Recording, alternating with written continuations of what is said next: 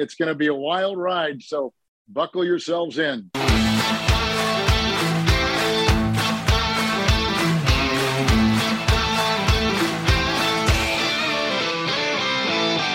Hello and welcome to Stramash, the podcast of NFL Scotland. And you can tell from my measured tones that Cameron's not here this week.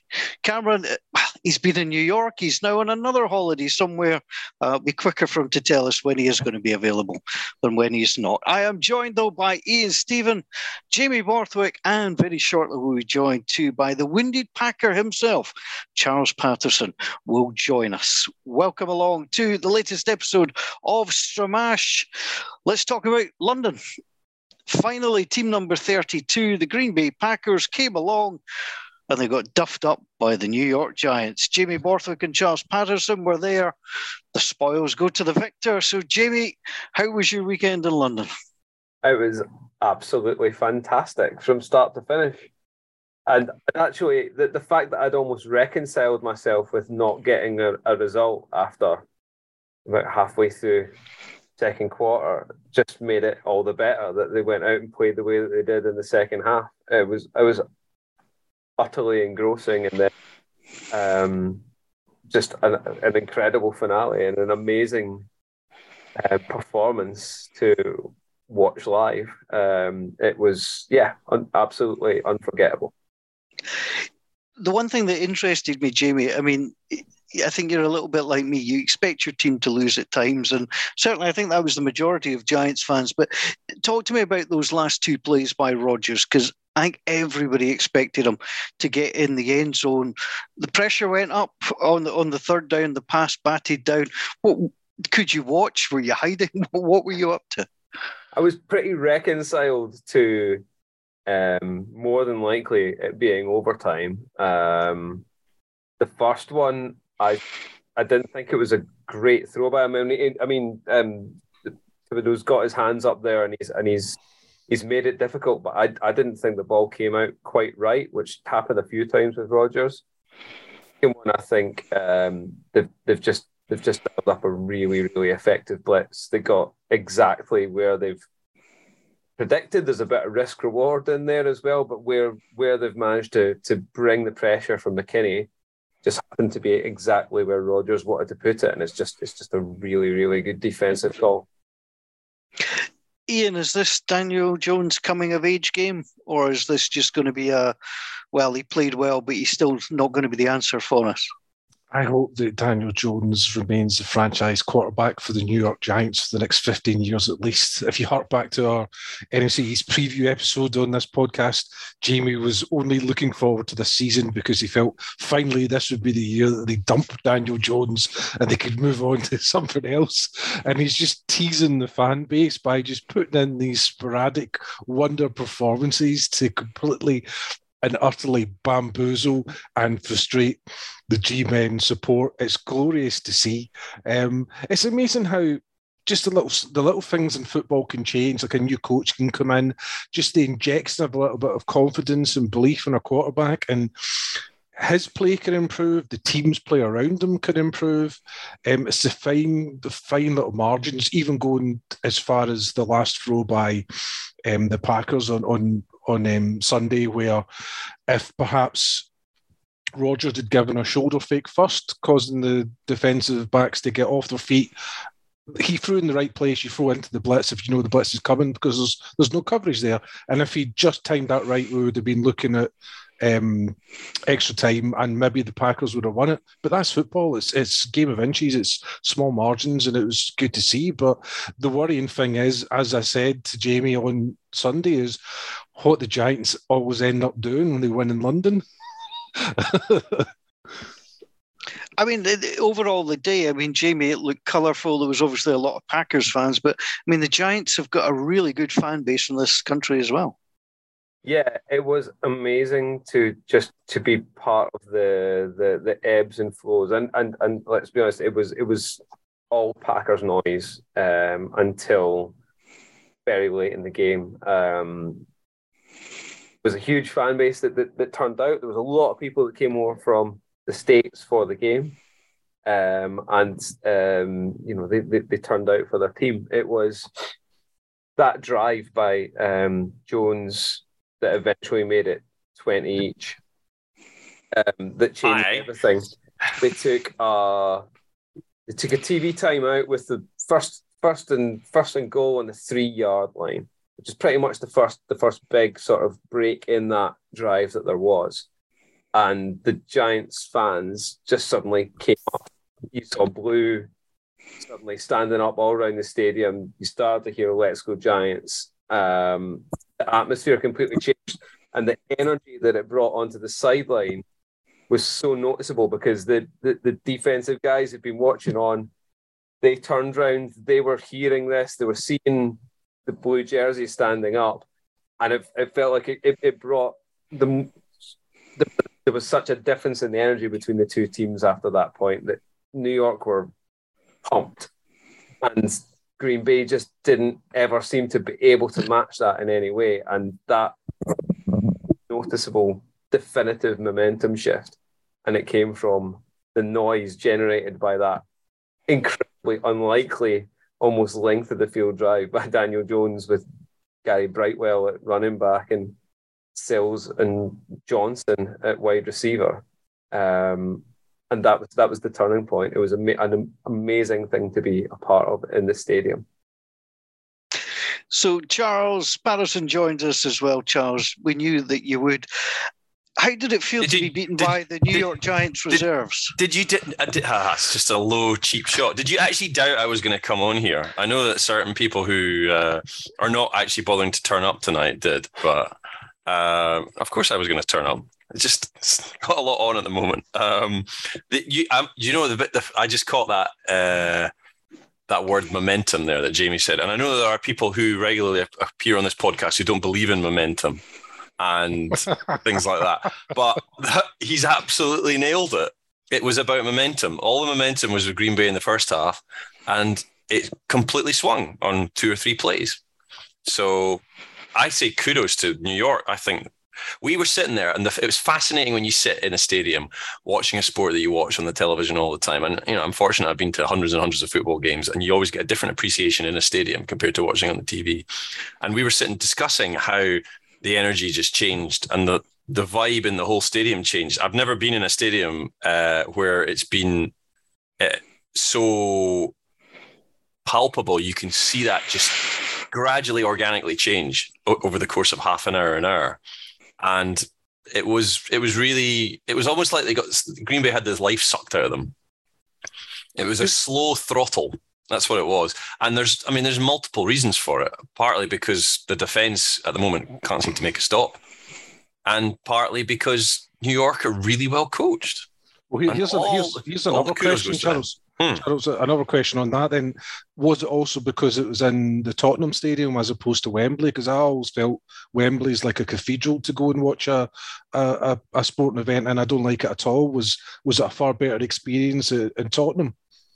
Oh, I'm lucky. I've been to both before.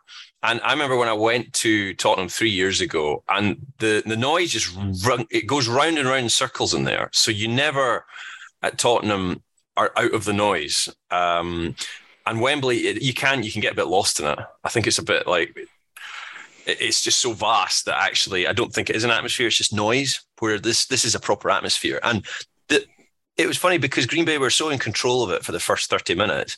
And yet it was almost like there was an expectation of that. So the fans were all pretty happy. I mean, it was just Cheesehead Central, of course. And then it just gradually got a little bit edgy. You could feel the kind of tension beginning to kick in when it was quite apparent that Green Bay were not functioning on all cylinders in the second half. And then there weren't many blue shirts around us, around the stadium, but there was loads around us. I don't know whether Jamie would have been paying people from New York to come and sit near us, or this is Cameron's idea of a funny joke, but there was a rather large contingent, and we were right behind the New York bench, and they did respond to that, as Jimmy was just saying. So momentum is everything in sport. There's absolutely no doubt. In live sport, you can look at all the effing analytics books and all the computer programs you like, and Matt LaFleur's as guilty of it as John Harbaugh, but you cannot account for confidence and momentum, and that is what New York had, and you saw it seeping out of the Green Bay players, and that's why they lost. So we do have some belter nominations. Brian Dable for masterminding the Giants' great victory against the Pack in London. Huge underdogs in a foreign stadium full of mostly Packers fans. He orchestrated a coaching masterclass and a Giants team that was severely depleted. The quarterback had a limp and a bloody throwing hand. That comes from Chris Mackay. Stephen Bryson goes for Daniel Jones and a dodgy ankle with his two big-name wide receivers and Shepard and Golladay out. And with Barkley out for part of the second half, he leads the Giants to a miraculous win, and basically reckoned that it was 1,000-1 outnumbered by the jerseys of Aaron Rodgers that were around the place, but he managed to get the job done. Steve Briggs, the New York Football Giants, I was going to give the nominations to Travis Kelce for his 4 touchdowns. However, it has to go to the Giants for giving us long-suffering Bears fans the most enjoyment at a football game against the stinking cheesy balls we've had in years. Stephen Lynn says New York Giants inventive offense, play calling, great defense when needed, thoroughly deserved. He said Brian Morris and the Packers of Scotland both say Saquon Barkley, plenty of big performances this week. Saquon coming back from the locker room with a huge catch, brilliant game-winning touchdown, gets the nod from me, says Brian. And did we not meet Brian in the pub? I'm sure we met Brian in the pub. Yeah, we did. Single-handedly destroyed the Packers in the second half. So there was lots and lots of love for their Paddy Kelly. The Giants, no one expected that. Terrific, terrific win. Charles, it's hard to go and watch your team when they don't win, and then you've got to go out with everybody else and have a good time afterwards. How was your actual day though, as a fan? We went out the night before and we went laldy on it. So I think if Green Bay had won by 40 points, I think we would have still gone to bed at the time we did, because we were completely wiped. The whole experience of it from the Friday night in town, which was absolutely magnificent.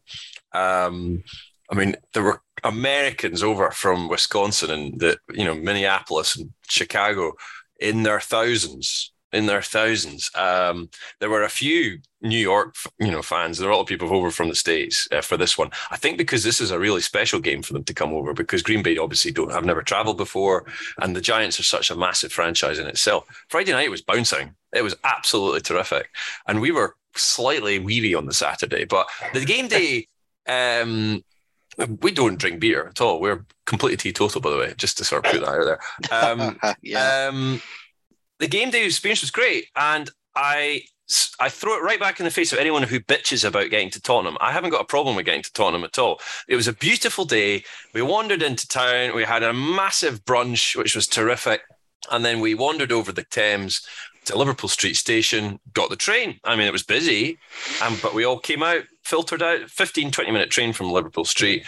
The only thing, if you wanted to go to the shop, forget it, because the queue was about an hour and a half long. And actually, at the end, Jamie was chuckling because as soon as Rodgers stepped back and got sacked, I was halfway out the door and down the steps, and there was no queue at the shop, so I managed to get in the shop. But if you wanted to go to the shop before the game, it was a non-starter. But apart from that, it was fabulous. And Tottenham as a stadium is a great experience for a sports fan. It is a brilliant experience. Was it difficult getting back out, Charles? Well, it wasn't, because we used our brains actually, and we didn't go to White Hart Lane Station. We went in the opposite direction across to Northumberland Park, Northumberland Street or Northumberland Road, and we got on there and we waited 10 minutes for a train, and that's not even half a mile walk from the stadium. It's just that you go in a different direction, and that's the beauty of Google Maps. Check where your stations are, go on a different line. Everyone was going on the same line, so we just went on a different line and we were back into town in 20 minutes, half an hour. So it's not that bad actually at all, contrary to popular opinion. I really wanted, I want to dwell on Saturday for a bit actually, because obviously that was our first day down there, and it's not like the official part of the trip or anything, but we wanted to get round into as many kind of rallies and fan meetups and stuff as we could. We went to the official Giants one in the afternoon. Spent a couple of hours with a couple from Los Angeles who were fans who'd come over. It was great to talk to them about, you know, different sports that we like, but they were so interested in kind of why on earth these two guys from Scotland were so interested in the NFL. We're running a podcast, and yeah, it was just brilliant to meet Andreas and Jen there, and then we were across to the other side of the river we went past the Packers pep rally at Belushi's, but it looked like a good hour's wait to get in. And we went and every bar in that kind of London Bridge area of town was absolutely rammed with green and gold. So we found a great kind of space and hung out with these guys from Wisconsin who'd all come over in daft tweed outfits. Oh, the best dressed fans you have ever seen. I mean, Paul, they would look fabulous on a Sunday morning, honestly. I mean, they had the absolute proper wool thread suits, and all their wives had these pashminas that were green and gold knit. And they just looked like they had spent $1 million on it. And one of the guys we spoke to had booked a hotel room for his bags because he was flying out the next afternoon and straight after the game. So he was going to take his bags to a hotel room near Tottenham, check them in, go to the game, and then go and get the bags and go to the airport. I mean, how's how the other half of Wisconsin live? We topped it off with the Packers of Scotland guys who we did. Managed. It was their first time actually all like physically meeting up as well. It got quite emotional at one point. Yeah, they made a big speech. It was actually great. It was so great. Despite the fact that they looked so confused when I turned up in my Eli Manning Giants top, because they're part of our community as well, aren't they? They have that same sort of trying to build something that we have at our opening week events and things like that. You could see how much it meant to them all to be together. They had Packers fans from Denmark turn up as well because they had that similar sort of small part of the world loving this huge game in a huge country on the other side of the ocean, and everyone just got along. And so all of those parts of it will stay with me. What Jamie's actually referring to there is something that cropped up with Roger Goodell when he was asked at the fan forum of could there be a London franchise, and he said why stop at one in London. And I think the kind of rationale he was putting forward is it might be an actual European division, which when you look at all the kind of comments when it appeared on Twitter and online, it seemed that everybody in the UK is kind of dead against it because they've already picked their team and they don't think another franchise would gain support. But I'm kind of the opinion of if it's not your team that's playing, maybe you might go along and support them. So if it was like the London, I don't know, London Dragons or whatever against the Dallas Cowboys, you might end up having a ton of people going along and support the Dragons because 31 out of the 32 sets of teams aren't Cowboys fans. So, and also just when you think of the amount of money that currently the NFL aren't making because they don't have a franchise in Germany, they would sell out like a 200,000 seat stadium in Germany instantly. They would break all attendance records. So you can understand what their philosophy is and wanting to explore it from a purely financial terms. I've got to say, just on that, I've now been to 3 London games, spread over about 12 years. So I went to the Niners-Broncos game way back in the day, one of the original ones, and I've been to 2 in the last 3 years. And I am now of the opinion that this is the way it should be. I don't want to have. If you're going to bring a franchise, it has to be Jacksonville and nobody else. For me, as a journalist, as a fan of this sport, the novelty factor is wonderful. The amount of money that is around the NFL London games is absolutely extraordinary, and it is an absolute money-making machine. That if they had a franchise, it would sell. There's no doubt about it. But the key point here is that the fan culture in this country is so different, and if you get a team like the Panthers, for example, imagine having them in this country at the moment. The media here is more brutal than anywhere in the world. Nobody would go and watch them. And then that would automatically be a fail for the NFL. every year, if you bring 3 or 4 games over, it's going to have that novelty factor and it's going to remain a sellout. And actually, they're going to continue to make money off that. I just think that the whole mystique of it would be lost if you had a franchise here. That's my personal opinion now. And I've seen enough and I've been part of enough to kind of form that opinion. I don't think I'm going to change that. Yeah, can I just say, I just don't think Roger Goodell gets it. I don't think he understands the event nature of the weekend and what it means to people, because I think it's a very bland statement to come out and say, yes, we could add a team in London. He doesn't understand the fan culture, the travel, what it means for people. And I think I tweeted about this, guys. I would just like one international series game without hearing this shit from Roger Goodell. Honestly, I'm done. I'm done with him, and I'd like him just to stop. Guys, I'm cautious of time, so we'll move on to some of the other belters that were around this week. Sean Black, Austin Eckler, a career high for rushing yards, found the end zone again.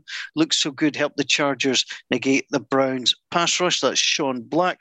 Lauren Callahan, Buffalo Bills, Josh Allen, 424 yards passing, 4 TDs against the Steelers. Although I have to say, I don't think the Steelers were particularly great. Cameron Christie, the Cowboys defense, almost single-handedly winning games for the Cowboys so far this year. If only there was a quarterback could be added to the offense, they could be a contender. Craig Suter says Davis for the Bills, top 2 plays of the week on Red Zone. First time it's ever happened. Come on. Stephen Joy says DeMeco Ryans, Niners defense, so many injuries, but the next man up always knows his job. Gabe Davis, well, it was always going to come. I've mentioned that from Craig. So there are 3 catches, 171 yards, 2 highlight reels as well. Gabriel Davis talking about the way he came back from his ankle injury. That came from Adam Mitchell, which I'm not sure is a relation. There is more than one on the internet. Brian Dandos, we mentioned the Giants, both Ewan Chalmers and Mark McHugh and Josh Allen, 4 TDs. Good week for him. Guys, I don't know if you realise this, there was only 2 quarterbacks in the league this week that had passed a rating of over 100. One was Josh Allen. If you can work out the other, I'm going to read out the rest of the belters. See if you can guess who the other one was. Was it Prince Harry? No. It's Carson Wentz, Prince Harry. Yes, it was. Although he's much more likable, Carson Wentz. How is that even possible? Oh my God. He was their best player, apart from the interception. Which says it all. Yeah. So we've got Ross Sterling has said the belter should be Russell Wilson for making the whole of Broncos country believe they were Super Bowl contenders and going to win the AFC West, only to be, and this is very Stramash-like, utter dug meat.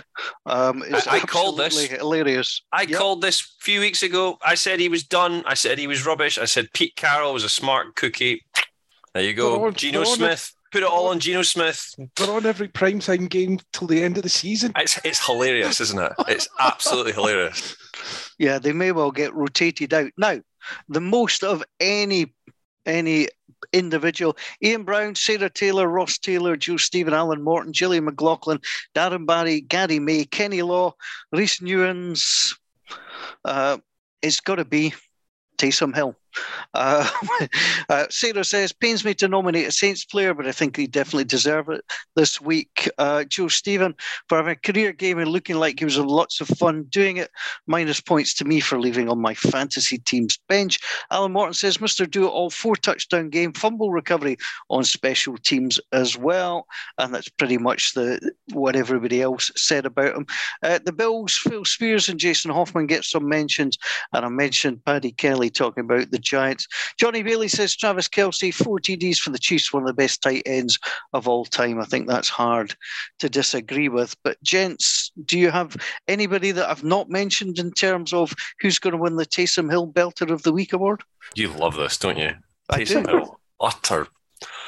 Dear me. Austin Eckler's a very good weekend. 173 yards and 16 carries. Big part in a very, very exciting win against Cleveland. And his opposite number, Nick Chubb, actually had a really good game as well with 2 touchdowns and 134. Also like Jeff Wilson when he was playing for San Francisco, 120 yards. He was running pretty tough. He looks like a wee guy, but he's like over 200 pounds and he's a good player. Can we give a shout out? I hate mentioning the Cowboys, but I think we need to talk about Micah Parsons as possibly the heir apparent to Aaron Donald as the defensive player of the year for the next 10 years. When Aaron Donald finally hangs it up, Michael Parsons is unplayable. And I never thought I'd say this, but there's a Mike McCarthy team that's got a good defense. And it's all down to Dan Quinn, of course, the coordinator. But Dallas have managed to win 4 games without Dak Prescott. And although some of that was down to Cooper Rush, and some of that has been down to the fact that they played the most inept Super Bowl defending champions in living memory, that defense is terrific. And he is the keystone. And he's going to cause all sorts of problems for all sorts of teams over the course of the next 5-10 years. I mean, he's absolutely box office to watch. I'm not looking forward for this weekend because the Eagles have got the Cowboys, and the Eagles have currently got their third string left tackle starting against Michael Parsons, and they could have a second string left guard. So if you get the entire left hand side of your offensive line being incredibly underexperienced, then I would roll him out to the right, Ian. Roll him out to the right. Well, luckily he does, but basically all Jalen Hurts does now is line up and do a 1 yard quarterback sneak, but it's the most efficient quarterback sneak in NFL history. They're actually going to change the rules because of Jalen Hurts and his quarterback sneaking in the competition committee at the end of the season. I'm guaranteeing it right now because of how well the Eagles are doing it. But one thing actually, the Giants-Packers game, one thing I did not like at the end when the Giants were stating they were going to take the knee, but then they didn't do it and pretended to take it and then just stood there.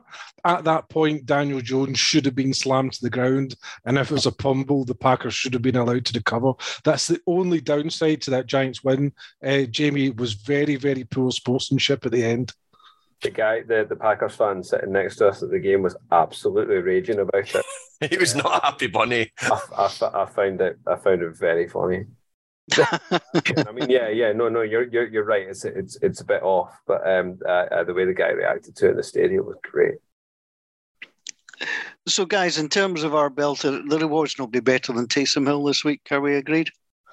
As a player, yes. Yeah. I would give it to Brian Daboll purely if he was a player, because he coached a mastermind of a game. But yeah, Taysom Hill, I mean, listen, we've given it to all sorts of random people thus far this season. So yeah, let's give it to him. Fantastic. I'll come on to both in a moment. Just want to mention a couple of results that leapt out. The Colts Broncos game we will just pass over. Eagles getting a late win to remain undefeated. Cowboys really impressed. We've just talked about that. 49ers doing what they should have done against the Panthers. A couple of wee surprises. The Lions being shut out by the Patriots, I have to say, was a surprise. The Dolphins, obviously their third string quarterback, being absolutely hammered by the Jets. The Jags, who are London bound, rattling up 6 points. The Broncos rattling up 9. Going to be a real shootout at Wembley in a couple of weeks' time. I think the hospitality is going to be very, very busy indeed. I think this is going to get a mention in Bowfin, but let's have a little chat about the Falcons against the Bucks. I actually quite like the Falcons of Mariota at quarterback, but it would appear that unless you pick up Tom Brady, take him above your head with 10 people and lay him very, very gently onto the turf, you're going to get a flag. Guys, what's happening in the NFL with these roughing the passer calls? Because honestly, it's dreadful. Well, there was another one on the Monday night with Chris Jones. Yep. And I was watching your favourite show this morning, Paul, Good Morning Football. They were debating this. And there was chat about, could you have an extra referee that's purely watching the quarterback? Because in every game, referees make mistakes. And in every game, a call is made that actually, on reflection and on replay, is not the right call. But that is the point of sport. It is not meant to be perfect. They tried to do it a few years ago with the pass interference call after you made such a song and dance about the NFC Championship game and the flags that should have been thrown and weren't thrown. So the NFL brought that rule in purely for you, Mitchell. It Quite didn't right. work. They got rid of it. What are you going to do? You can't. You do have to protect the quarterback, but you also have to let them play football. It's not going to be perfect every day of the week. Maybe you get an extra referee in there. You're not going to get an extra camera on it. There's no point in delaying the game any longer than it is. I mean, an NFL game's 3 hours long. If you have people challenging pass interference or challenging roughing the passer, it ain't going to work. The thing is with the Chris Jones thing, I mean, you could understand because the body weight of Jones landed on the quarterback, and that's how the kind of rule then starts to become interpreted. Did he try and break his fall or not? The Brady thing was just nonsense. He just lightly tapped him. He gently kind of nursed him to the ground like he was a babbling toddler. There was absolutely no violence in that whatsoever. And I can understand the concept of, Brady's like one of the faces of the NFL. They want to protect him. I can understand the concept. I don't agree with the reality because this is football. Part of the game is contact. If you're not able to suit up and absorb a normal football blow, get off the field. I don't care if you're 40 odd years old, the greatest of all time, with $200 million in marketing deals. This sport isn't yours. You can go play badminton. There's minimal contact in badminton. I'm sure you'll get a lot of exposure doing that, and you'll have a really, really good time. But football is about hitting within the permutations of the game. If they want to start talking about protecting players, like they're talking about protecting quarterbacks, stop talking about protecting quarterbacks and start talking about protecting players. Maybe you need to start introducing a rule saying the only time you can be anywhere near a player's knees is when he's got the ball. Any other time, you're not allowed to go near a player's knees. The amount of times linemen get serious knee injuries from very, very kind of dodgy, close-by cut blocks or when players aren't watching down the field. They need to start taking a very, very long, hard look at that rather than mollycoddling a player who they feel the entire premise of the game is based upon. It's not based upon having one or two very, very immobile quarterbacks and protecting them. See, when you go back to Michael Vick was the quarterback at the Eagles, he get no protection whatsoever. He gets slammed to the turf in every single play. And it could be because of the perception from the officials of, he's a running quarterback or he's a physical quarterback. He can take it. Brady isn't. He's an old man. Let's protect him. Doesn't work like that. There's no kind of mollycoddling within the permutations of the rule. It should be black and white. And it was not the case in that instance. That was a shocking, shocking call. And it was by Jerome Booger, who's an experienced referee. Jamie, was this an overreaction to the problems we've had with Tua in Miami? That was something that went through my head as soon as I saw it. But both the hits on Tua were innocuous and incredibly unfortunate in the way that he went down. Innocuous as they were, that sack on Brady is almost less violent than either of the things that happened to Tua. I think, the Tua hangover is the Tua hangover is what happened to Teddy Bridgewater. But yeah, Bridgewater sneezed and they pulled out the game. No, I don't think it's something we can actually assign to a pattern. I think it's a referee, and I think we see them over the years, and it's been a period of years now, get slightly overzealous when they see hits on big name quarterbacks. It's actually been slightly better at it recently, but we were back at it again yesterday, and you'll see plenty of hits on quarterbacks like that this year, and absolutely no flag will go up. So I'm hoping that was just an isolated incident where they decided not to pick the flag up. But it was a nonsense, and I can't add anything to what Ian very eloquently said. Let me run through some of this. Mark McHugh, roughing the passer. Officials doubling down on roughing the passer calls this weekend.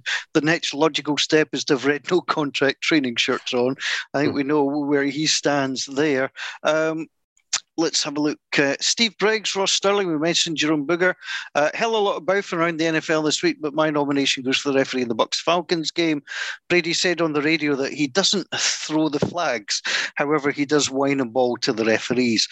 Ross Sterling says, throwing the word unnecessarily out there to defeat his bullshit roughing the passer call on Tom Brady. What does he want Jarrett to do? Tickle Brady, because that's who he is. Utter horseshit officiating. Compare that to some of the hits by the Bills, on Kenny Pickett. It's an utter joke. Gary May again, the roughing the passer call. Paddy Kelly going with the officials. You'll likely go with the horrible Brady call or the awful Jones strip sack on Carr. But the officiating since that Chiefs call has been nothing short of rigged, and he's not happy. The official really starting to harm the sport, which I think is a really interesting point. Cameron Christie says the officials in Tampa. Again, that doesn't get called on anybody else. Lauren Callahan says the officiating. Initially, he was going to go with Broncos Colts snooze fest, but the bullshit calls. Finding more and more officials are calling things on one team in a game, but not throwing the flag for similar situations carried by the opposition. Micah Parsons was getting held just as badly as Aaron Donald was. Donald gets the flag. Parsons does not. Sarah Taylor, Stephen Joyce, James Whitson, all talking about the roughing the passer call. Get why they want to protect the quarterback, but really just think it's dreadful. Kenny Law, Joe Stevens, Reese Nunes, all basically saying the same thing. The roughing the passer call on Brady was just insane. A couple of other Boufing nominations. Russell Wilson, he got a belter nomination. He gets a Boufing one as well, quite rightly too. Matt LaFleur, it's got all sorts of ampersands in here, but I think the message from the Packers of Scotland, Charles, was run the damn ball. No, not right. I'm going to nip this in the bud right now. LaFleur is as equal to blame as the defence. There's no doubt about it. If you're thinking about where the bigger problem is in Green Bay, it's the defence. So, Packers, by the way, shout out to Packers of Scotland. They gave me a free T-shirt. Look at that. Absolutely terrific.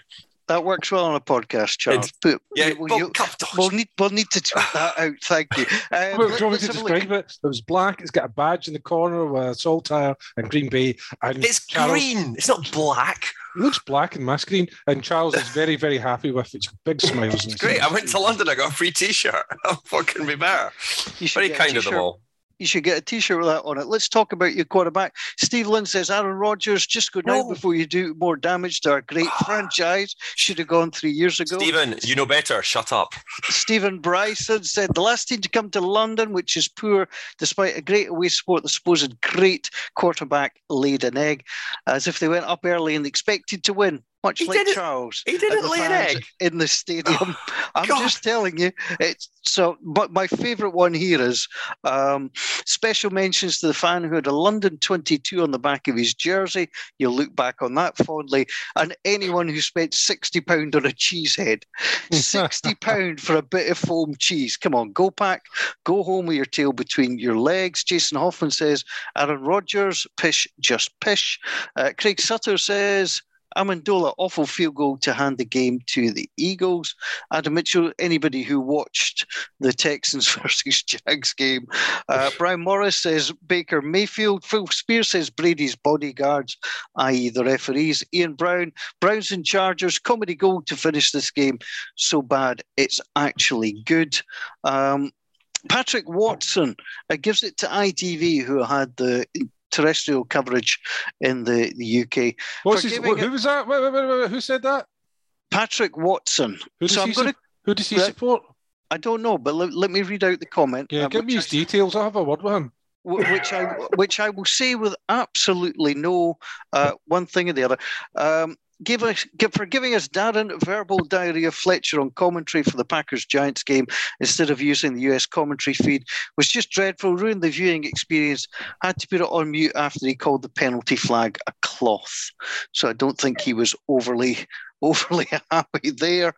Guys, we need a Boufing award. Who takes it this week? It'd be unfair to give it to Detroit. Well, even though they didn't score a point. Gillian McLaughlin suggested Detroit Lions, no points, say no more. I'm just wondering if Johnny Bailey's late one here, the push on the camera guy at the end like a spoiled child. No. I think Johnny Bailey needs to look in the mirror. His team got absolutely buzzsawed by the Buffalo Bills. So, no.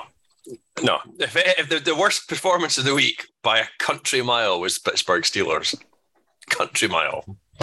And they're lucky they're not worse after that week one last second win in overtime. So I made a prediction in the one of our prediction podcasts that Mike Tomlin would be fired, and Cameron just laughed at me. And I mean, there's a possibility now. We'll put a pin in that. I don't think there's much chance of that, but we'll come back and talk about that at some point. Anybody object to it going to the referee for the bad call on Brady? No, that's fine with me. No, I think that's the number one for the weekend. Yeah, I just don't like referee bad calls are part of the game. I don't know. I'm not comfortable with it, but I'm being outvoted here. So thanks, gentlemen. So we should raise a glass to our Loch Lomond belter of the week. A nice little malt from Loch Lomond as we celebrate Mr. Taysom Hill, Mr. Saints himself. Let's go to our team of the week. Gents, I'm going to make this easy in a couple of positions. I think quarterback has to be Josh Allen, simply because he had the highest passer rating. And I know he eviscerated the Steelers, but nobody came anywhere near close. And I think Gabe Davis, simply for his flashy play, needs to get one of the wide receiver slots. Let's start with then running back. Who's going to go? Is it Ian? Is it Eckler? I think it has to be Eckler. Yeah, it was a really good performance by him. A nice long run of 71 yards in there as well. So it's going to help. I would throw Barkley into the mix, not necessarily for the numbers, but for the sheer impact he has on the team. But Eckler's only, if it's a one running back team, then it's Eckler. So. I just want to know where he'll be playing Taysom Hill. Well, I think that's going to be the interesting one, because how do you not give it to Travis Kelce as the tight end? You can't. You can't not. So that's got to be Travis Kelce. So I think what we've got to do is controversial, because I'm in charge of the podcast. We are only going to go with 2 wide receivers, and we're going to go with a double tight end set, and we're going to put Taysom Hill in there. I thought you were going to put him at quarterback, Paul, because that's really what you want to do. No. Don't you worry. We've got the Baton Rouge Red Rifle. We're fine. So I only need a second wide receiver to go alongside Gabe Davis. We're looking Justin Jefferson, Devontae Adams, both are good numbers as well. Any thoughts? Mike Williams had a good weekend, 10 catches for 134 yards.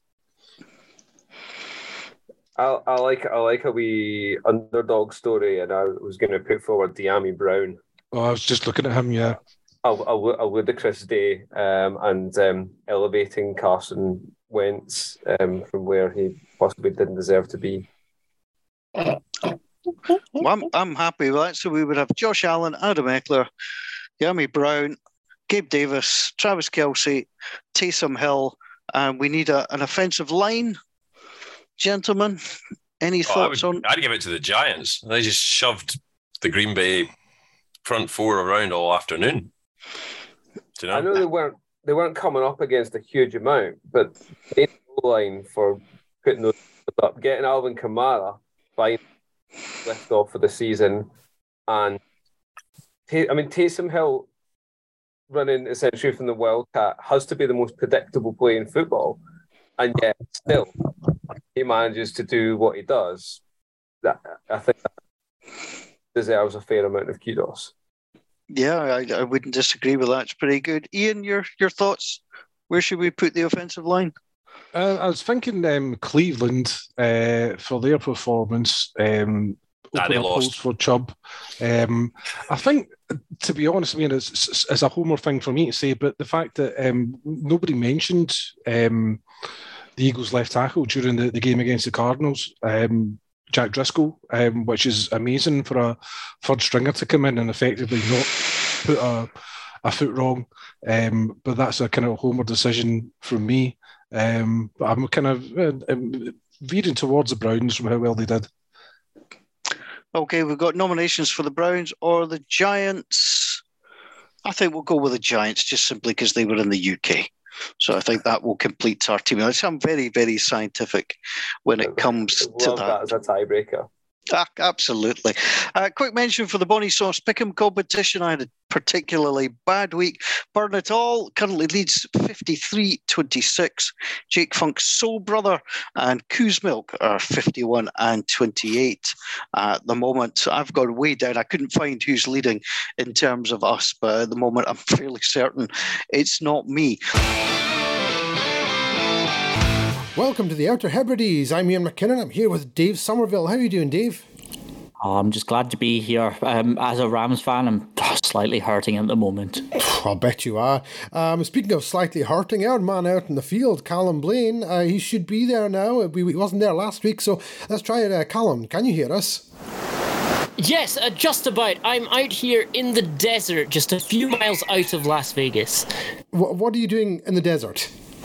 Well, after last week, I received a notification, a little message saying to meet someone out here. Ah, okay. And is there anyone there with you? Oh, I think I can hear a car coming. Oh, I can see a car just coming over the horizon there. Huh. The car's just pulled up. Oh! You'll never believe it is Mr. Elvis Presley himself meeting me in the desert outside of Las Vegas. Now, Mr. Presley, I'm sure everyone is dying to hear what your prediction for the upset of the week and the NFL is. Bear in mind you've got it wrong every time so far.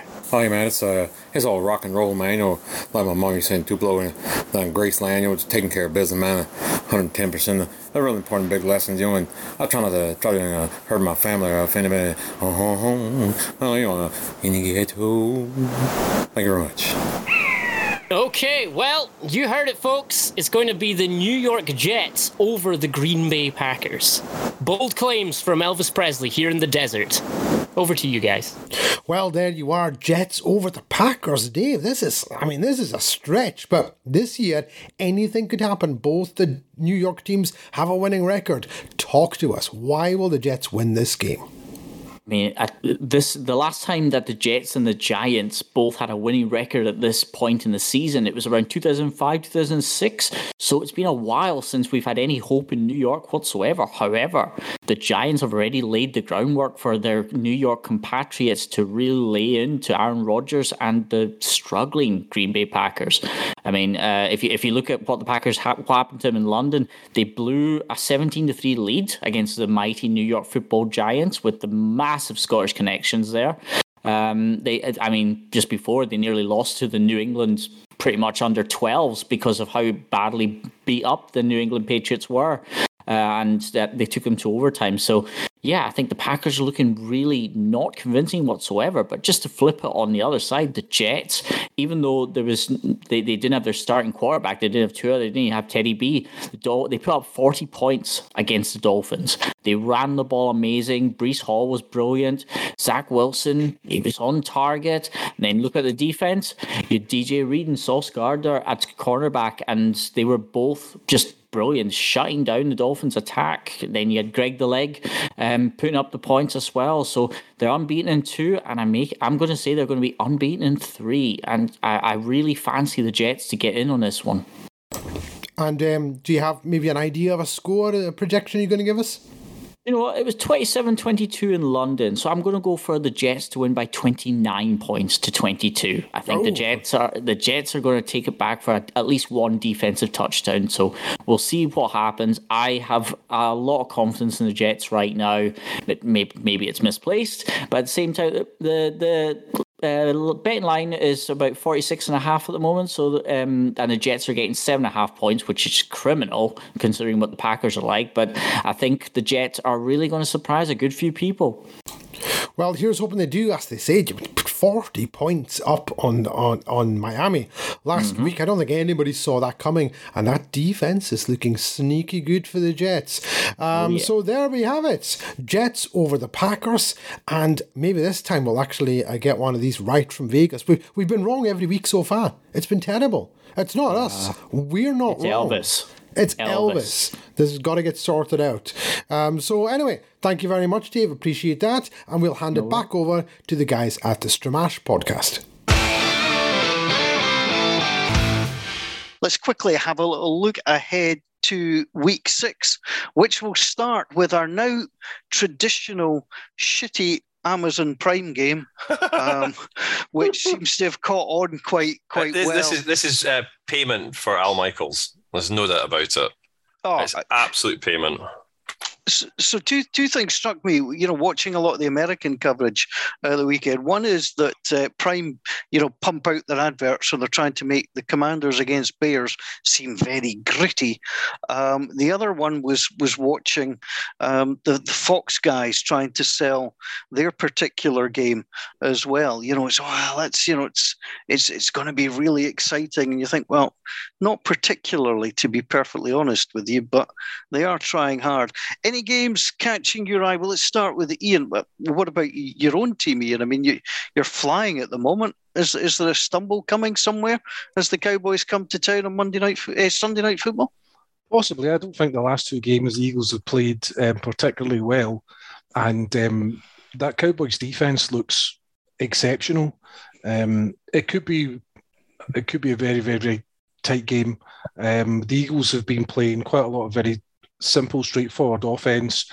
If they don't like what they see in the box, then they're checking out to receiver screens, which have been working quite well against the Cardinals. But I think the Cowboys will have that well scouted. So it's the drama really in Dallas of, is Dak going to play or not? Because they're testing him this week, and they're going to shoehorn him in if they think there's any chance whatsoever of him being fit. Whether he's ready or not, it's a completely different story. But the Eagles, the defensive line's been playing well, but the offensive line's got some injuries to deal with, and I think the 5-0 record maybe flatters us a little bit. But once you become that team that starts getting out to one of those 5-0, 6-0 teams, momentum seems to build behind you, and you end up maybe picking up games where you shouldn't. But I don't think we're the reincarnation of, was it the 2008 Patriots that went undefeated during the season? I don't see that at all. As long as we keep quarterback sneaking everything, then we'll be absolutely fine. Jamie, the Giants return home, obviously in such good form, but the Ravens come to town. I still can't quite decide how good I think the Ravens are this year. I've no idea what to expect from that game whatsoever. From your side of the ball or the Ravens side of the ball? Either. Like the Ravens they've got these streaky parts of the game, but they never seem to be able to hold down four quarters. If the Giants are able to keep up, this brilliant game management that they've managed to build in this, then I think there's a very good chance that they go and get another win. But it's another really strong team, and if they turn up and if play to their potential, I do not think that Green Bay did, then it wouldn't surprise me to see Baltimore come to New York and win. I think we need to stop talking about the Giants as a team that is not as good as we think they are. I think they are good because of the coach. And as long as there's somebody there who's standing up behind centre who has got an ounce of sense in him, they've got and they've got Barkley, who at the moment is probably the most dynamic playmaker in the league when he's fit. And I throw Lamar into that mix because Lamar makes mistakes. He's terrific to watch, but I will never, ever, ever, ever trust him fully as a passer. I'm sorry. And Gordon's not here, and he knows I say that. But the Ravens are a fantastic watch most of the time because they're a one-man team, in my view. Without Lamar, they're a completely different team. Their defense can't be trusted, although they played a bit better against the Bengals. I think the Giants can win that game. I think they can win. And then they go 5-1. I don't think you'll see a team get away from the Giants. No. I don't. If the Ravens are to win, it'll be certainly within 7, probably far less, probably within 3. It's just that they have the talent on the roster to be able to do that against the Giants if they really hit their stride. You talked about the value of coaching. We need to obviously touch on the change in Carolina. Matt Rule is the first of the coaches to go this season. Obviously, the Panthers have disappointed. They brought in a new quarterback. That was on top of bringing a quarterback last season as well. But they're 1-4. And 5 games into the season, Ian Stephen, they've decided enough is enough. Yeah, I mean, you could see it. You could see it coming, and it's a heck of a a goodbye handshake that he gets $800,000 per month for the next 4.5 years. So it's not as if Matt Rule's going to be destitute, but it's where do they go from here? Carolina have given themselves a heads up on every other team in the NFL by starting a search far before them. And the rumour is that the Cardinals ownership want the next Sean McVay. So that means that it rules out potentially chasing after DeMeco Ryans, the defensive coordinator from the 49ers. So is it going to be the offensive coordinator from the Cowboys, Kellen Moore? That would be quite interesting to see. Are they going to make a pitch for Sean Payton? Do they have enough firepower? Do they have to offer Sean Payton general manager role as well to getting on board? So they're going to start doing their due diligence. So once you start getting a team that starts accelerating an offense during the course of the season, then expect all the offensive coordinator names are going to be linked with Carolina. Charles, this might actually be a good thing for Matt Rule, because already, I mean, I could give you a list of 10 colleges that are being linked with them. It's free money as well. I mean, well, I don't know. I don't think you'll go and work. I think if I was Matt Rule, I would go and buy a holiday house in Hawaii and go and live in it for the 3 years of the contract that I'm getting paid by Carolina. I'm pretty sure NFL contracts are, if you pick up another job, then you stop getting paid. So I think he goes on. I don't see gardening leave. Yeah, I don't see another college team matching or bettering what he's on. So I think he'll have a kind of semi-retirement for a while. He could. I mean, he could quite happily go off and do commentary in college work or punditry. Yeah, definitely. You know, and he'll pick up free checks here and there. So I mean, listen, that whole place is a total and utter shambles. It's a shambles. David Tepper's the new owner in Carolina, and he gave him a 6 or 7 year contract. You get everything you deserve with that. You know what'll be interesting is if they decide to trade McCaffrey. Because if you're Christian McCaffrey, you're getting wasted there. You're not going to win this year. You're not going to win next year. Go to a team that's going to win. As a competitive team willing to take on his contract, though, I mean, if you're one of the elite teams in the NFL, one of those teams think, I just need one more piece and I'm going to the Super Bowl, I don't think they can afford McCaffrey. Maybe somebody like Brian Burns, maybe he's one of the guys that might get traded. But I think I think the Panthers are going to have to eat his contract for the next couple of years. But then if they have a fire sale, will that make them attractive to another coach? Maybe another coach thinks, hey, if I pick up McCaffrey, I can do X, Y, and Z with him. They need to keep him. Or Brian Burns would be the focal point of my defense. Their problem is they've never got the quarterback position right. And they're going to get a high pick. And this quarterback draft that's coming through is meant to be very, very special by all accounts, and they clearly didn't trust that Matt Rule would be able to pick the right one. So whoever is making the call on the draft next April for Carolina is under an immense amount of pressure, and that person, whoever the coach is, well, you know, it's going to be a very, very big call for the future of that franchise, because they need to get the right quarterback, because it ain't going to be Baker Mayfield and it's not going to be Sam Darnold either. So just to run through a couple of other games that we might be looking forward to, I think the Bengals Saints with Joe Burrow, former LSU, going home. Bills Chiefs. Nobody's looking forward to that with a blooming tight end at quarterback for New Orleans. Nobody's tuning into that at all. I'm looking forward to it. Bills Chiefs, but have you given up on the Jaguars already, by the way? Well, I'm just. You know, done with them. You realise why that was a bad move after it's like being ambidextrous. I've got two teams. Don't worry. I just want to wear my Tim Tebow jersey to London, although I might go back to the Saints. Guys, we can't leave the podcast without talking about the big Monday night game. And I don't know about you, but I am thrilled to see finally Denver getting into prime time. It's something I don't think we've seen in 6 or 7 days. It's brutal. Broncos at Chargers. Disgusting game. Pass. I hope Justin Herbert puts up 40 on the Broncos. I mean, poor old Nathaniel Hackett. What a shame. He's dealing with a duffer at quarterback. So that's fact. Bills Chiefs is the game of the season so far. Yeah, definitely. Game of the season so far. And who do you want to win in that? This is one where you don't have to, you're a neutral and you can sit and enjoy it. Who do you want to win?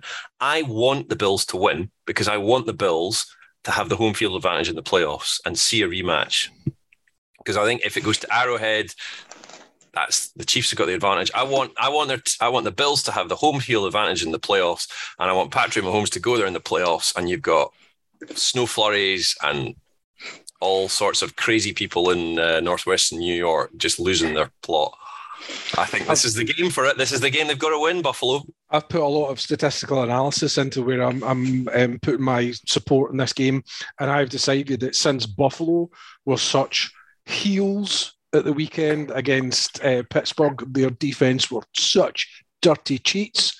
I'm not interested in them anymore, and I've swayed towards Kansas City because I saw the latest insurance commercial with Patrick Mahomes with Andy Reid drawing moustaches on people when they sleep, and I want the Chiefs to win it all this season just for that.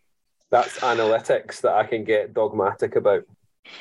Yeah, I also think it's great when an Eagles fan accuses some other team of being dirty. That's just absolute Box that class. quote. Box Jamie's quote there. We've not been dirty since 1990. Come on, give us a chance.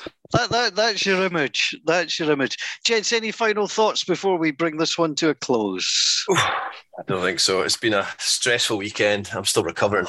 Tell you what, London, baby. I wanted to shout out Ron Rivera for chucking his quarterback under a bus when he was about the only thing that was functionable about his team. He was asked, why are all the other teams in the NFC better than you? And he just replied, quarterback. And then he got his head of media to go and tell Carson Wentz that he said it. Oh, now, he should have won the ball bag for that. Let's be absolutely honest. That's ball baggery of the highest nature from Ron Rivera. Well, gentlemen, thank you for your time. It's been another great edition of Stramash, the podcast of NFL Scotland. Cameron Hobbs will be back next week unless Matt Rule decides to take him to Hawaii and they go happily in the distance to live together. For Ian Stephen, for Jamie Borthwick, for Charles Patterson, and myself, Paul Mitchell, thanks for listening. Until next week, bye for now.